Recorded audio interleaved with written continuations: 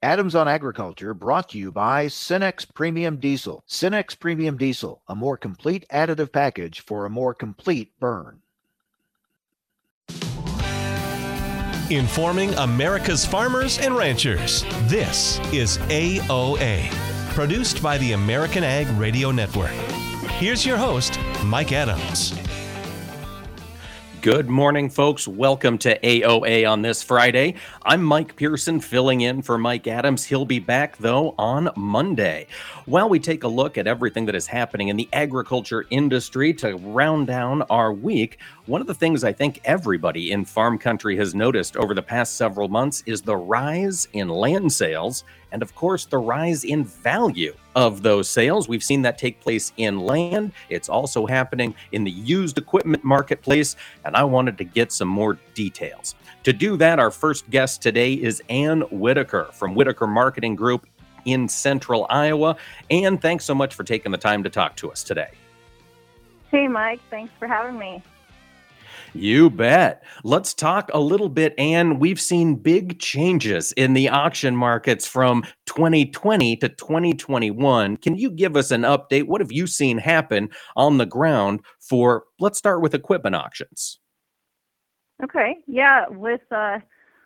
As everything, COVID pushed our markets to more online, training the buyers to bid online. So that was a huge thing for us. You know, we were skeptical that the markets would fall. In all actuality, we have seen them stay the same or just a little stronger for most of those pieces. An interesting fact is that the prices haven't moved as much as the increase in the hours of the equipment that's being sold. We see farmers are paying the same or more for equipment with higher number of hours on those machines. So that's an interesting fact there. You know, with equipment auctions, people still like to come and kick the tires and pull the dipstick, but with utilizing the online bidding platforms during a live stream simulcast event, you get to see higher dollars for those sellers. For the single pieces of equipment, we still do online only, but if it's a retirement sale or an estate sale on equipment, we tend to do those simulcast events.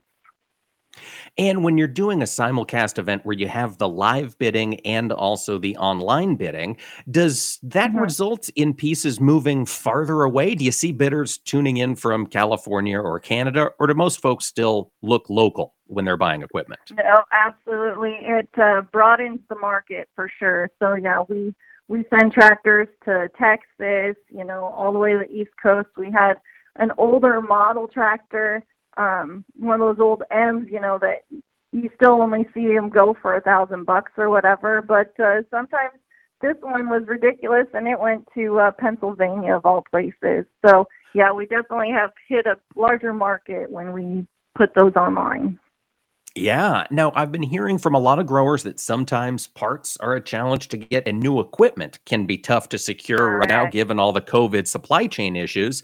Has that resulted in additional interest coming into to auction business? Are folks looking to replace equipment, maybe going used for now until they can get the new stuff?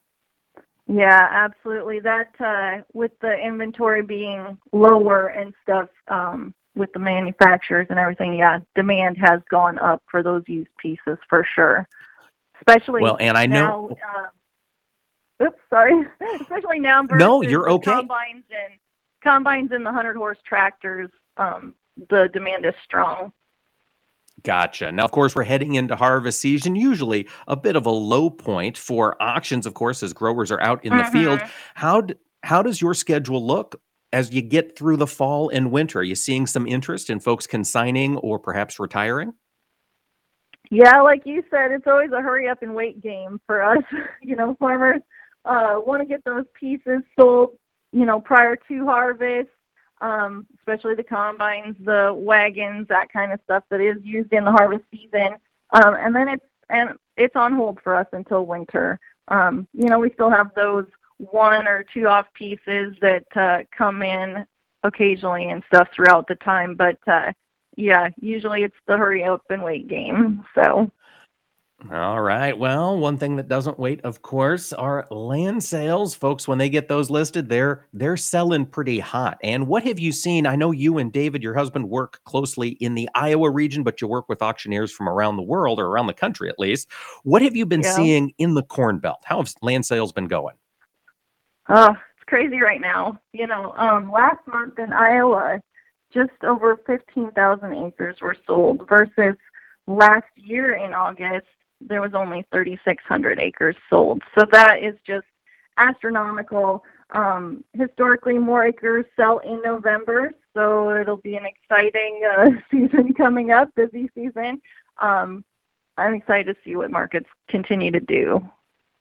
It will certainly be something to watch. And one of the things we do see is that growers, or I guess I should ask, at the auctions that have been happening, who has been the buyers? Have they been farmers, or are investors coming in to take a look at farm ground? Actually, both. A few years ago, I would say it's mostly farmers buying the land. Now with current markets, it's both. We've seen more people even that live in town that are wanting to invest in smaller parcels of farmland or recreational property for a place to get away. The 1031 buyers that are out there are huge right now in the market. People moving their money from the stock markets to buying farm ground for stability and growth. So, it's both now. Investors certainly like that diversification that can come if they're an in-town person with a retirement plan. They can put a little money into some farm ground and see the returns. And I wanted to ask you, we had a record-setting deal in Grundy County, Iowa here a few weeks ago, and it had a wind turbine on it. Are you seeing added interest for parcels that have either wind turbines or solar panel systems, which are becoming more popular throughout the Corn Belt? Yeah, it all depends on the area and who's bidding on them, and what the rate of return is, quite frankly. The land that's, high quality ground with a good rate of return on that contract, we definitely see interest in those go up. The more investor buyers are looking than the farmers themselves for that. The turbine contracts that were signed up earlier with a lower annual payment, you don't see as much interest in those. The price isn't there, the rate of return isn't there.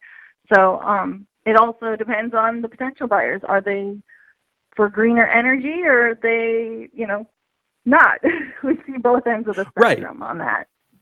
So that makes sense. And I know we've had a lot of discussion over the past year about changing tax laws and rules and regulations. As you're talking to potential sellers, is that a reason they're looking to list soon? Yeah, absolutely. Absolutely. The unknown is scary. So they see the prices as they are now, which is extremely high. And so that's pushing more and more people to sell. All right. Well, it's definitely going to be something to keep an eye on as we work throughout the winter. Ann Whitaker from Whitaker Marketing Group, thanks so much for taking the time to join us today. Thank you. And we'll be back, folks, talking the current legal standing of the meat packer cases with reporter Mike Leonard from Bloomberg when we return.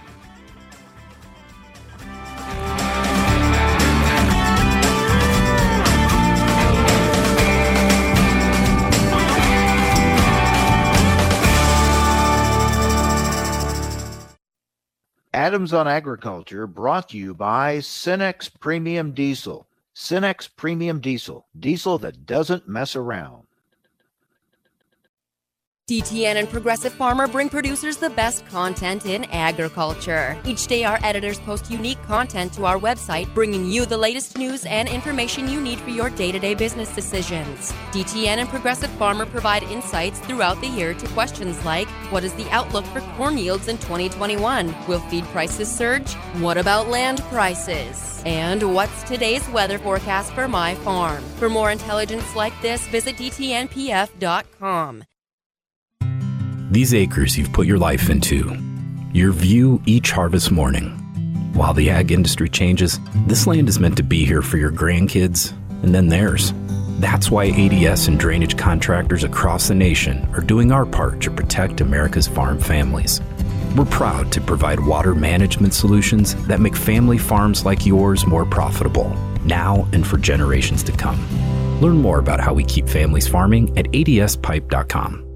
Recently on Adams on Agriculture, Purdue Ag economist Michael Langmeyer with the latest numbers from the Purdue CME Group Ag Economy Barometer. Been a while since we've been able to say this, but we actually saw the numbers improve slightly this month. The index has been relatively flat the last 3 months. We were at 138 in August. That compares to 134 in July and 137 in June, so relatively flat. When you look at the two sub-indices, however, there was some improvement in the index of current conditions, and I think that can be explained in a couple different ways. First of all, crop prices have held fairly steady in terms of the prospects for this fall, but as we get closer to harvest, if it looks like there's going to be a fairly good harvest, people get a little bit more optimistic, and so we may see some, depending on the yield projections, we may see some improvement as we move into the fall based on the potential crop yields. For the information important to rural America, join us on Adams on Agriculture. Take a look under your bed. Find stuff under there? What about jobs? No? Now try your basement. There's a pair of overalls that overall you're not so into anymore. A perfectly good laptop that hasn't sat in your lap in months. And even more stuff, but still no jobs? Well, you really have both. See, stuff is defined as household articles considered as a group. Sometimes this stuff is no longer needed. Wait, no longer needed? That can't be right. Because remember those jobs you were looking for? Those are really needed, and they're the stuff inside your stuff. Even inside that winter coat that moved with you to Phoenix. Our job is to unlock those jobs, and it starts when you donate your stuff to your local Goodwill. Here's how we do it. When you donate to Goodwill, we sell your stuff to provide job training for people right here in your community. So just by teaming up with Goodwill, you help create jobs. And isn't that worth parting with the leftover keytar from your 80s cover band? Goodwill. Donate stuff, create jobs. Find your nearest donation center at goodwill.org. A message from Goodwill and the Ad Council. Adams on Agriculture brought to you by Cenex Premium Diesel. With Cenex Premium Diesel, you can count on a diesel that will keep your operation in top shape.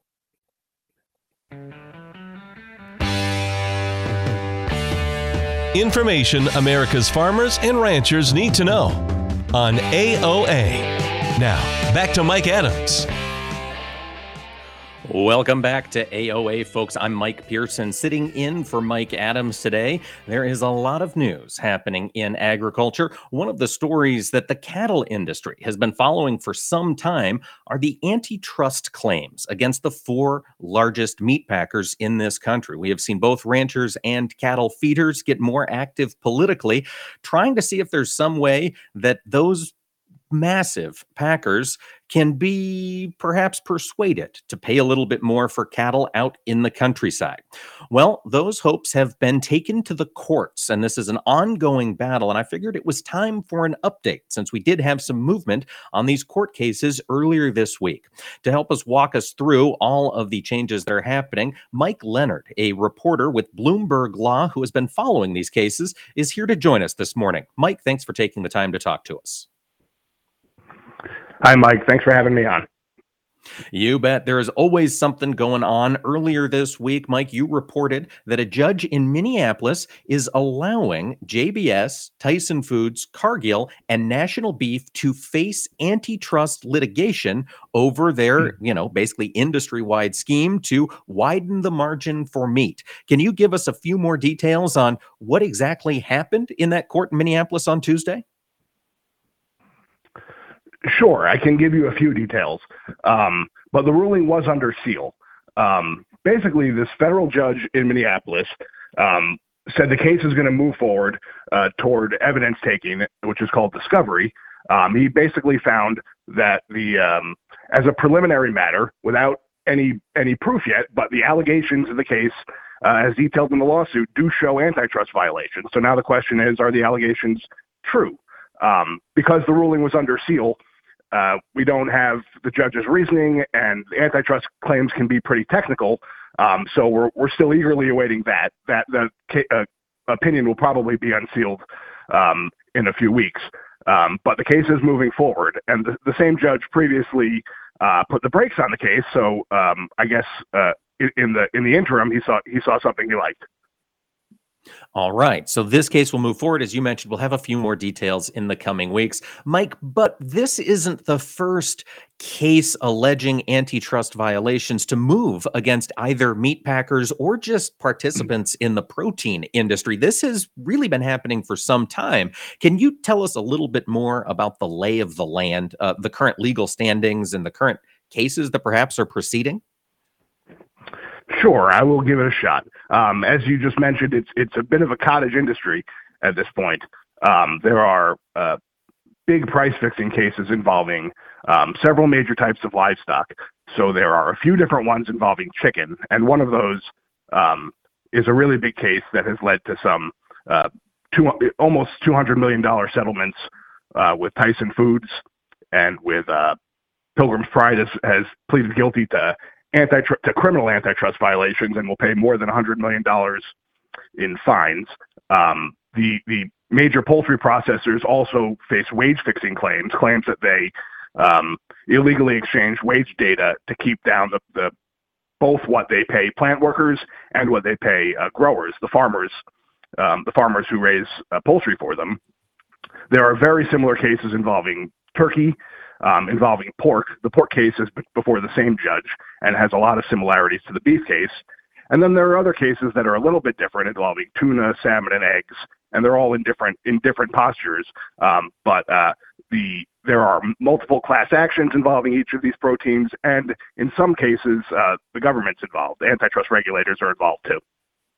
Well, and that's one of the things that's so, I guess, fascinating to watch these cases proceed. There are so many different claims being brought by so many different market participants. You mentioned, at least in the chicken case, the class action. I just got a post on Facebook saying I can claim some settlement money because I've purchased chicken in the past 10 years. That one comes from consumers. But then there are also cases being brought by growers, which is probably more closely related to what's happening in the beef industry. Well, they're both pretty closely related. The cattle case involves allegations that the meat packers have conspired among themselves by trading sensitive pricing data to widen the so-called meat margin. So it actually involves allegations that they're both propping up the price of processed beef for consumers and other buyers like major wholesalers, while at the same time trying to hold down the cost to themselves of live cattle that they purchase from ranchers. So each of these, each chicken case sort of resembles part of the beef case. Interesting. Okay, things to keep an eye on there. Now, Mike, I want to ask you, as the Biden administration moved into power, it seemed as though a lot of these claims that packer consolidation was a bad thing was finding some ears in this new administration. Have any of the rules or laws about consolidation changed the facts of these cases as they move forward, since President Biden has really kind of opened the floor up to more anti-competitive cases? Well, the laws and rules themselves haven't changed. That's a sort of cumbersome process. There are some potential antitrust changes afoot. I think anybody who's not living under a rock has heard about all the antitrust concerns about big tech, and Senator Klobuchar has introduced an antitrust overhaul. But in fact, a lot of these government investigations began last year or even earlier. Actually before Biden took office. So politics can be involved in everything, but there's also some continuity of antitrust enforcement. Copy that. It sounds as though, this thing is continuing from under the Trump administration. And Mike, if I'm hearing you correctly, it exists almost independent of politics. These court cases are going to move forward, at least this particular one that the judge has ruled that it can, regardless of what happens in the near term with laws and policies and recommendations coming out of Washington, D.C. Is that right? Yes. I mean, these cases you never know how new developments on the legislative front could affect ongoing litigation, but these cases are not dependent on Congress or the president doing anything. Many of the cases are brought by, as you mentioned, private buyers of bulk buyers of beef or chicken or pork, and others are brought by parts of the government that sort of move at the speed of an oil tanker. So they're going to be ongoing no matter what happens in Congress.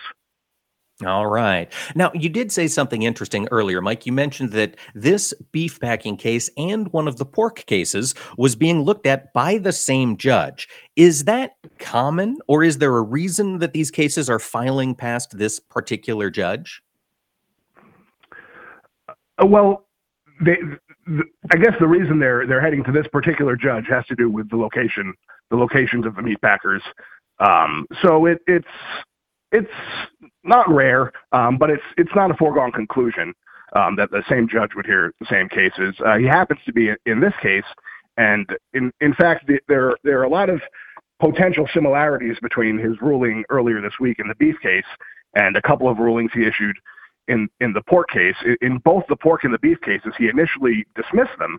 He initially ruled in favor of the meat packers, but he gave the plaintiffs the chance to refile. And in both cases, what he said was, you've included a lot of allegations about suspicious communications, a lot of indirect evidence that could point to a conspiracy, but you're actually short on specific details about how the prices moved. And it doesn't matter what they talked about if you can't show that the prices actually moved. When they came back and refiled the pork case, the judge said, okay, now this case can move forward because you included those details. I suspect, and don't quote me on this, but something similar may be happening in the beef case. We'll find out when that opinion is unsealed. And the we'll find out when, that's always the wild card. Court cases never seem to move at the speed at which the watchers would wish they would move. Mike, this beef case, we're coming up on year 2 now. Do you have any indication as to when this thing might be resolved, or could you give us some guidelines as to how long these things typically take?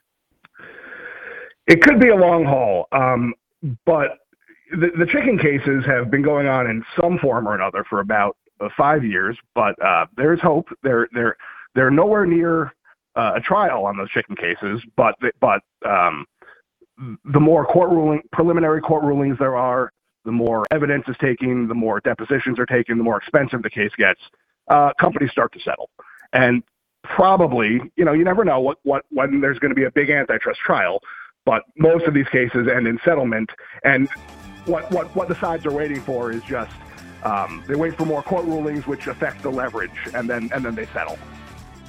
All right, things to keep an eye on there. Big thanks to Mike Leonard from Bloomberg Law's Legal Intelligence Desk. Mike, really appreciate you sharing your insights on what all is happening here on the legal side of these challenges. No problem. Thanks again. We'll be back with more AOA after this. Cenex Premium Diesel comes with a more complete additive package for a more complete burn to optimize performance in all engines. These acres you've put your life into, your view each harvest morning. While the ag industry changes, this land is meant to be here for your grandkids and then theirs. That's why ADS and drainage contractors across the nation are doing our part to protect America's farm families.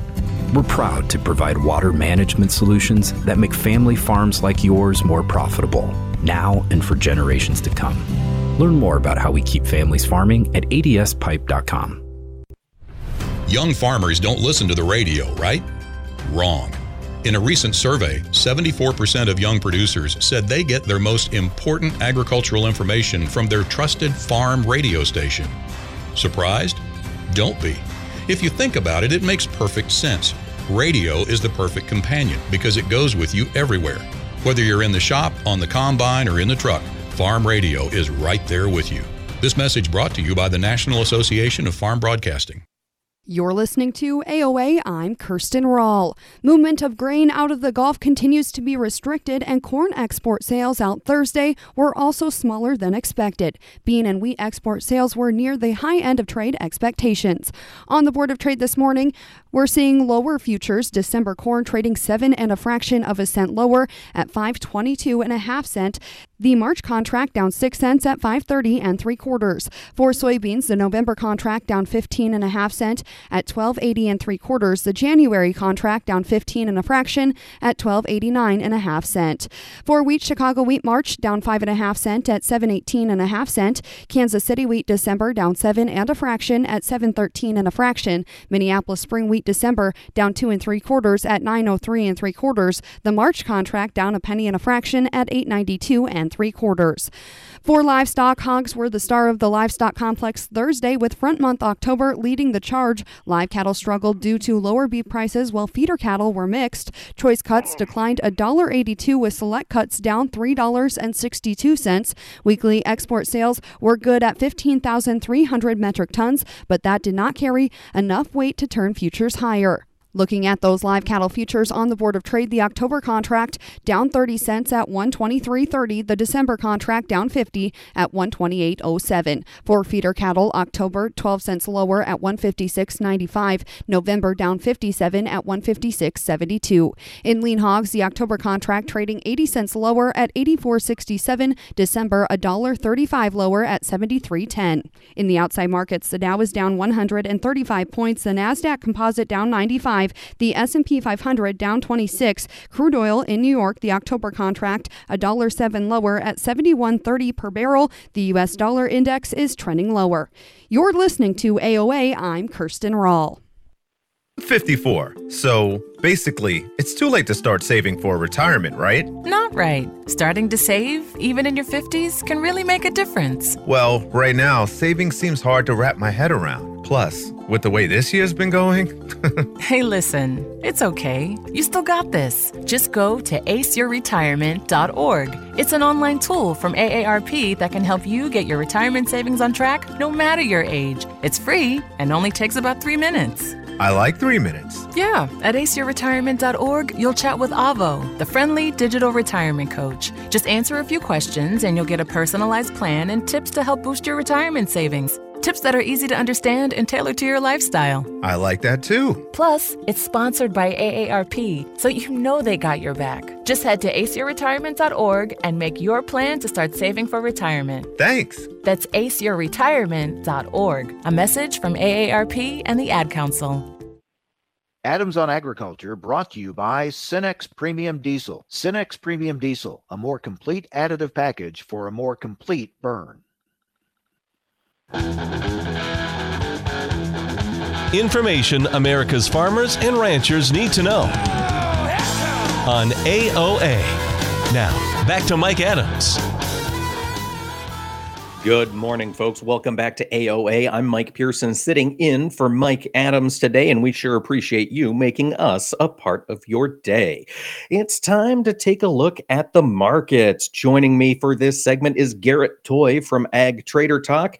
Garrett, we've got a lot of red on the screen today. Give us the snapshot. What's going on?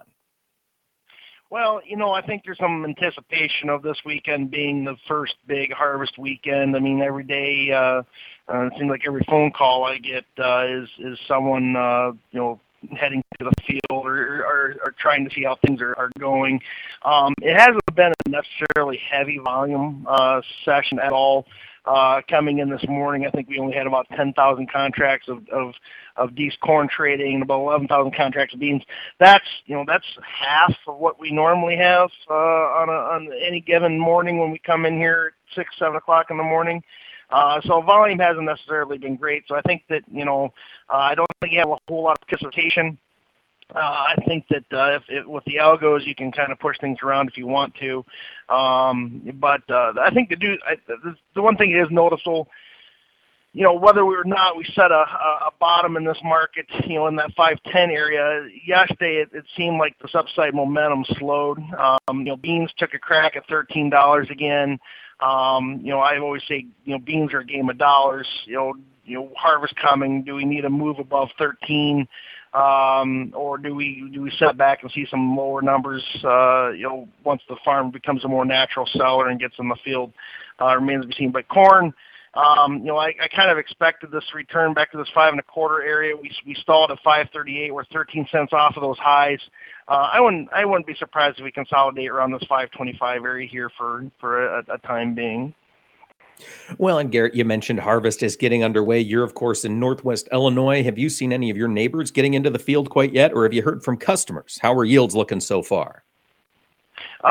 Early yields, beans are actually, I heard, running in the 60s, that's decent, average, I would say. Moisture is actually surprisingly fairly dry on those beans, but so I don't think that. I do think that harvest will pick up pretty quickly as people get after beans if they're that dry. But it's been hit and miss, and it really largely depends on whether or not, the way the rains came this summer. You could have rain at your place, but 2 miles down the road, somebody completely missed it, and I think from what I've seen so far on the yields, you can have a 1 mile difference whether you're on the north side of town or the south side of town, whether you got rain this summer, and see a 5 to 10 bushel difference on yield. It's just one of those deals. Talking to an elevator customer in Northwest Indiana this morning, he said his beans are off 5 to 10 bushels from last year, on the early beans. So, I don't think there's anything that really suggests that we're beating the pants off of record yields out here. It turns out that we need some rains in August to make a bean crop, and this dryness is kind of hurt things. But at the same time, while people are talking up this potential supply issue and our demand, this situation with the Gulf and China buying South American beans. That's definitely concerning if we're narrowing up this export window. Well, let's talk about those Chinese purchases of South American beans. They were pushed to Brazil to make some purchases after Hurricane Ida really kind of effectively shut down grain exports out of the Gulf. But Garrett, they haven't been getting fire sale prices down there in Brazil, have they? They've had to pay up.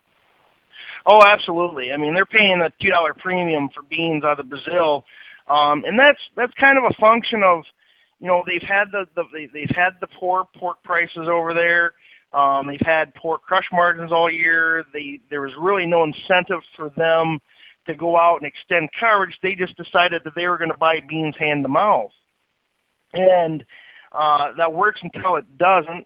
Especially this year with COVID and everything. If you've tried to buy any raw materials or anything like that. Just-in-time inventory with freight and the ability to obtain things has not been easy. Well, the hurricane came in and was the last thing that China needed, and now they've been forced to go to South America, and they're having to pay for it. Now, the interesting thing is it looks like I saw rumors that they paid $4.20, $4.50. I mean, they continue all these world bean FOB prices continue to increase because they're kind of paying whatever they have to get their coverage on for at least October. But with the Brazil bean planting getting off to the start, I saw some April, May Brazil Paranagua numbers at 22.30 over. Those are extremely cheap values for new crops. So that's a concern as well about if we're actually going to talk about this narrow bean export window. Well, Garrett, I'd like to talk about Brazil a little bit more. Of course, listeners no doubt remember us discussing the challenges that the second crop Brazilian corn was facing, kind of the worst drought in 90 to 100 years down there. Bring us up to speed. Now they've had enough moisture to get some beans in the ground. How are plantings progressing down in South America? They extended the planting window. Everything's so far so good. I mean, if you remember last year, the biggest issue that they had with the drought and with the corn crop is that they had delayed soybean planting. So when they had delayed soybean plantings, they had delayed soybean harvest, which delayed the safrinha corn planting. And that was an issue or a situation that was specific to last year. This year, they've had a little bit better moisture. Planting is getting off to a better pace. And they are, they're getting off to a normal start. So that actually makes people a little bit more comfortable about their timing of harvest in that February-March timeframe of next spring, as well as the ability to get into that safrinha corn planting on a timely manner. All right. Well, we'll be hearing a lot more about domestic harvests as those combines start rolling here in the short term. But Garrett, I want to take a look over at the meat complex. Looking at cattle, ordinarily we see a down day in the grains. We see an up day in feeder cattle, right, as folks are watching that crush, but that's not the case today. What's happening with feeder cattle right now? We're down anywhere from 97 to 118. We're down, let's call it down one essentially across the strip. Everything's weaker. I mean, it kind of to me feels like there's a little bit of a macro. You've got the dollar firmer, you've got crude down. We've got everything down across the board. But again, it's still not huge volume. I mean, after the big day in hogs yesterday, we were down 60 to 80 cents today. So that kind of feels like a backfill type day. But no, we really, we can't get much direction in here.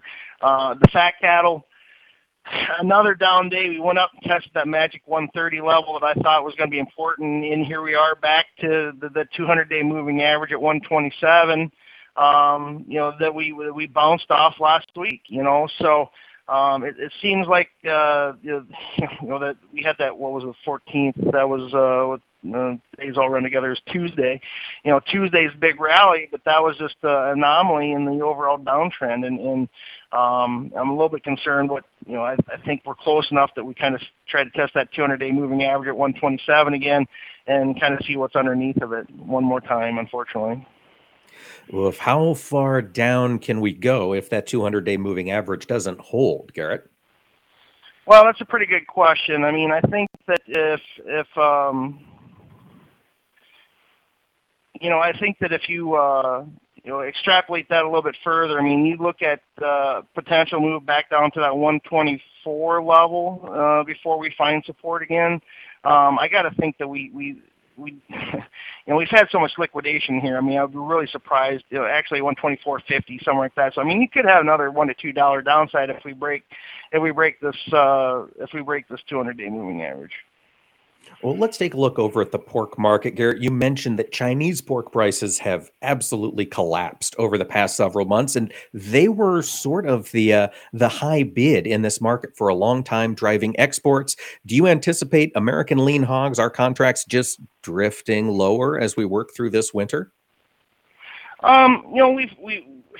I think we're going to trade more sideways. I mean, I think everyone's kind of watching this Caribbean swine fever situation, and I think flat price has kind of told us that some of this might be priced in the market. And we've had a near $8 drop in the last week and a half.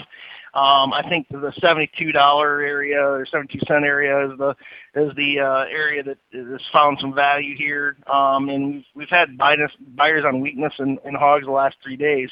So I've been pretty impressed with the price action here that we've been able to maintain. Even today, with the general overall macro weakness that we have in seemingly all these markets, hogs do seem to have while weaker, I mean, we have a bid under that 73.50 area again. So I think that if things get to be, I think the hogs do have some value in here under the 72 area.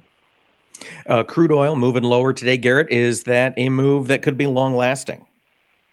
I don't actually believe that's going to be too long lasting. I mean, I think that we're probably stuck in the 75 to the 70 trading range near term. Everything that we've seen from we had. If you look at the weekly EIA numbers this week, we had like a 9% drop in gasoline demand, but I think that's largely because of hurricane and other impacts coming off of that. So. Gotcha. Shutting people in. Well, Garrett Toy from Ag Trader Talk, we appreciate you taking the time to chat with us today. And folks, when we come back, we'll have more AOA. We'll talk about building markets for American soybeans around the world. Stay with us.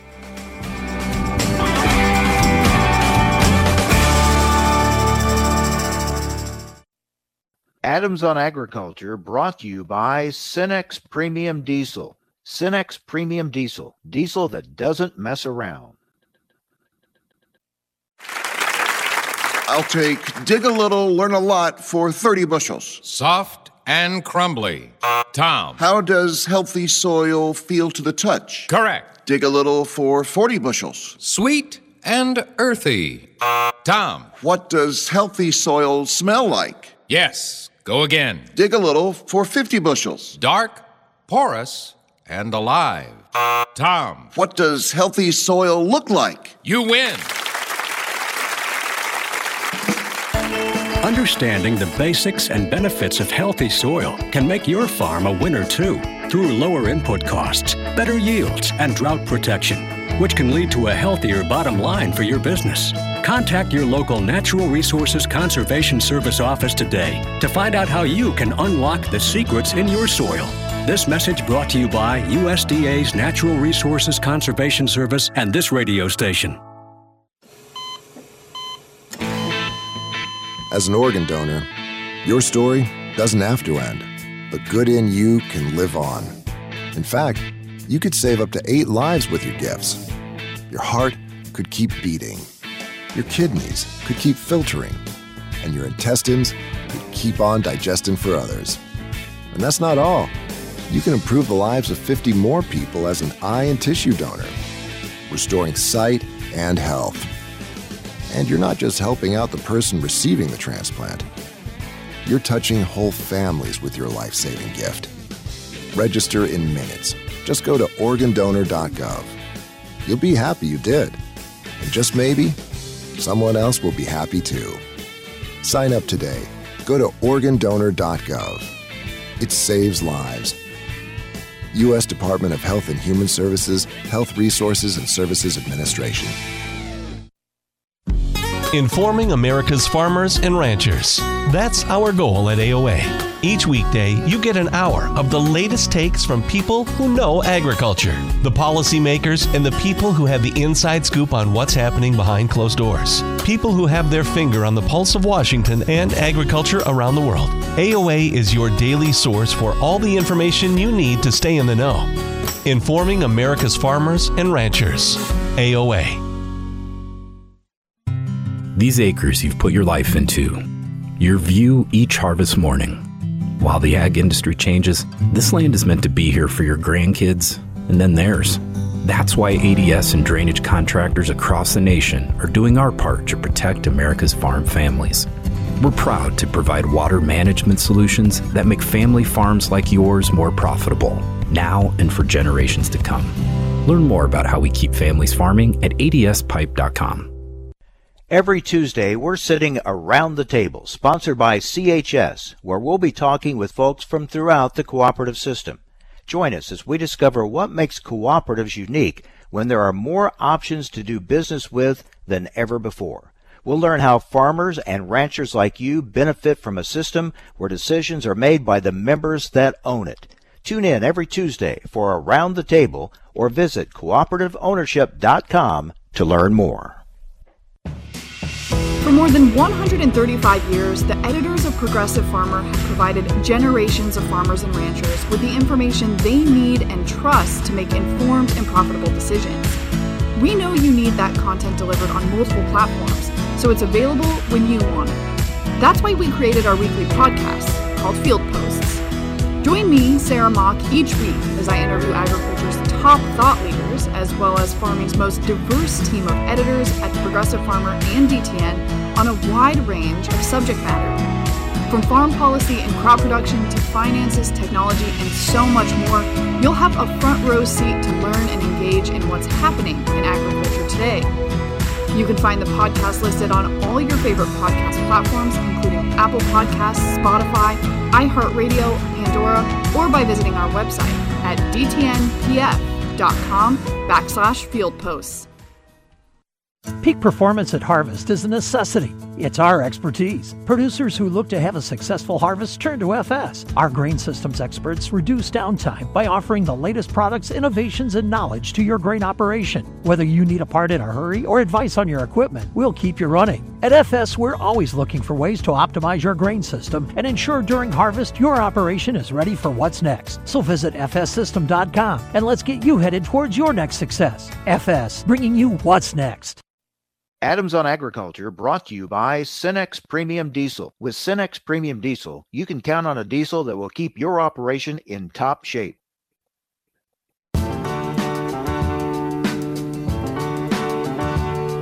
Information America's farmers and ranchers need to know on AOA. Now, back to Mike Adams. Good morning, everyone. Welcome back to AOA. I'm Mike Pearson, filling in for Mike Adams, and we've got a little more news to talk about. Of course, recently, China has been a massive buyer of U.S. soybeans, but there's a lot more folks around the world than just those folks in China. So I've invited Carrie Cleghorn. Carrie is the Senior Director of Market Development at the U.S. Soybean Export Council to bring us up to speed on what else is going on out there. Carrie, thanks for talking to us today. Hey, thanks for having me, Mike. Good to talk to you. You know, let's talk about the big dog in the room first, which of course is China. They can be big buyers when they step in, but they can be fickle. Carrie, what's your read on the Chinese soybean demand situation here looking forward? Well, certainly we saw quite a big demand last year. We had record pace in last year's marketing year that we just closed. China was obviously the big buyer, the big dog that you mentioned. And we've seen some early sales going into China again for the new crop coming out of the field. So we expected them to be in the market again this year. But never, we don't want to forget our customers that have really been growing in the last few years as well. So we expect China to still be big growers. We hear good news about their swine herd rebuilding, et cetera. But we do have a lot of other customers around the world, as you mentioned in your intro, that are very interested in importing U.S. soy as well. Well, let's talk a little bit about those other customers other than China. Carrie, who are the big drivers of U.S. soybean demand on the export scene?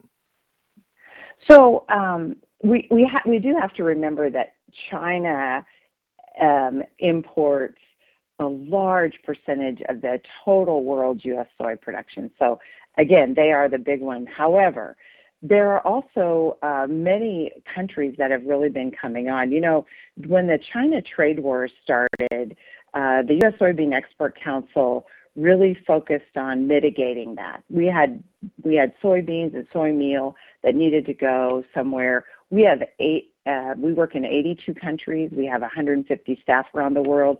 So we just started focusing and putting new resources into markets. So when you think about countries that have really grown, countries like Egypt come to mind. Egypt only has been now importing up to like 1.5 million metric tons of beans. Their crush capacity has expanded pretty dramatically. They've been a real shining star. Countries like Bangladesh, Pakistan, Pakistan, and Vietnam together have increased from 60,000 metric tons to over 3 million metric tons combined. So that's big growth. And we've done some very creative programming there. We've been working with crushers and people in the supply chain. So we've had growth in some really unique places. And that's just a few, for example. Well, let's talk about the creativity that it's taken to get these countries on board with U.S. soy. Carrie, what do you see happening on the ground that is working as far as getting the word of U.S. soy's quality out there? Well, we have to be honest. During the trade war, the price was right. U.S. soy, as we said, for a few years, U.S. soy was on sale. And it was a great opportunity to attract new buyers into the market and to develop programs. You know, the U.S. Soybean Export Council has gone into markets before, as they were beginning to develop with technical assistance and doing demonstrations, et cetera, to help build the preference and differentiate U.S. soy from other origins. So, for example, we would have been working with a sector to help develop their crush sector potentially, or working with their aquaculture sector, helping do a demonstration on an in-pond raceway system where you use soy optimized feed, doing training sessions with the poultry industry, for example, on avian influenza and biosecurity. So we bring technical experts to the industry to help build these programs. Looking out long term, Carrie, you mentioned aquaculture and poultry. Whenever I hear professionals talk about Southeast Asia as a whole, the Philippines, Indonesia, Malaysia, etc., those are two industries that seem poised to grow. Is U.S. soy well positioned to be a part of that growth? Yes, absolutely. We have quite a staff working on aquaculture in Southeast Asia. They have been doing demonstrations on this IPRS system. So it's an in-pond raceway system that helps increase production. It is environmentally friendly, uses less water. And when I say increase production, it can increase production like by 3 times. So it's an easier way to manage. There's less loss. So we've been building demonstrations in some countries. We bring farmers from other countries, especially in Southeast Asia, to see these demonstrations. And for example, we began doing some of those demonstrations in China many years ago. And we started with one demonstration, and then the provincial government began supporting it. And there's now over 6,000 IPRS sites in China.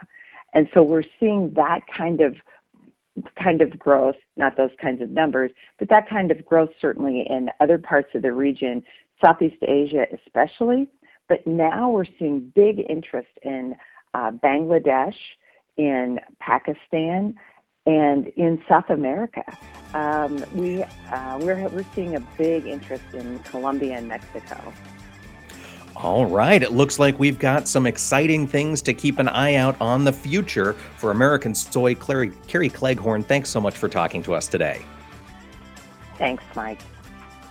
And folks, thanks so much for tuning in to Adams on Agriculture. I'm Mike Pearson, filling in for Mike Adams, but he will be back on Monday. We certainly appreciate being a part of your day. Have a great weekend, everybody. Cenex Premium Diesel comes with a more complete additive package for a more complete burn to optimize performance in all engines.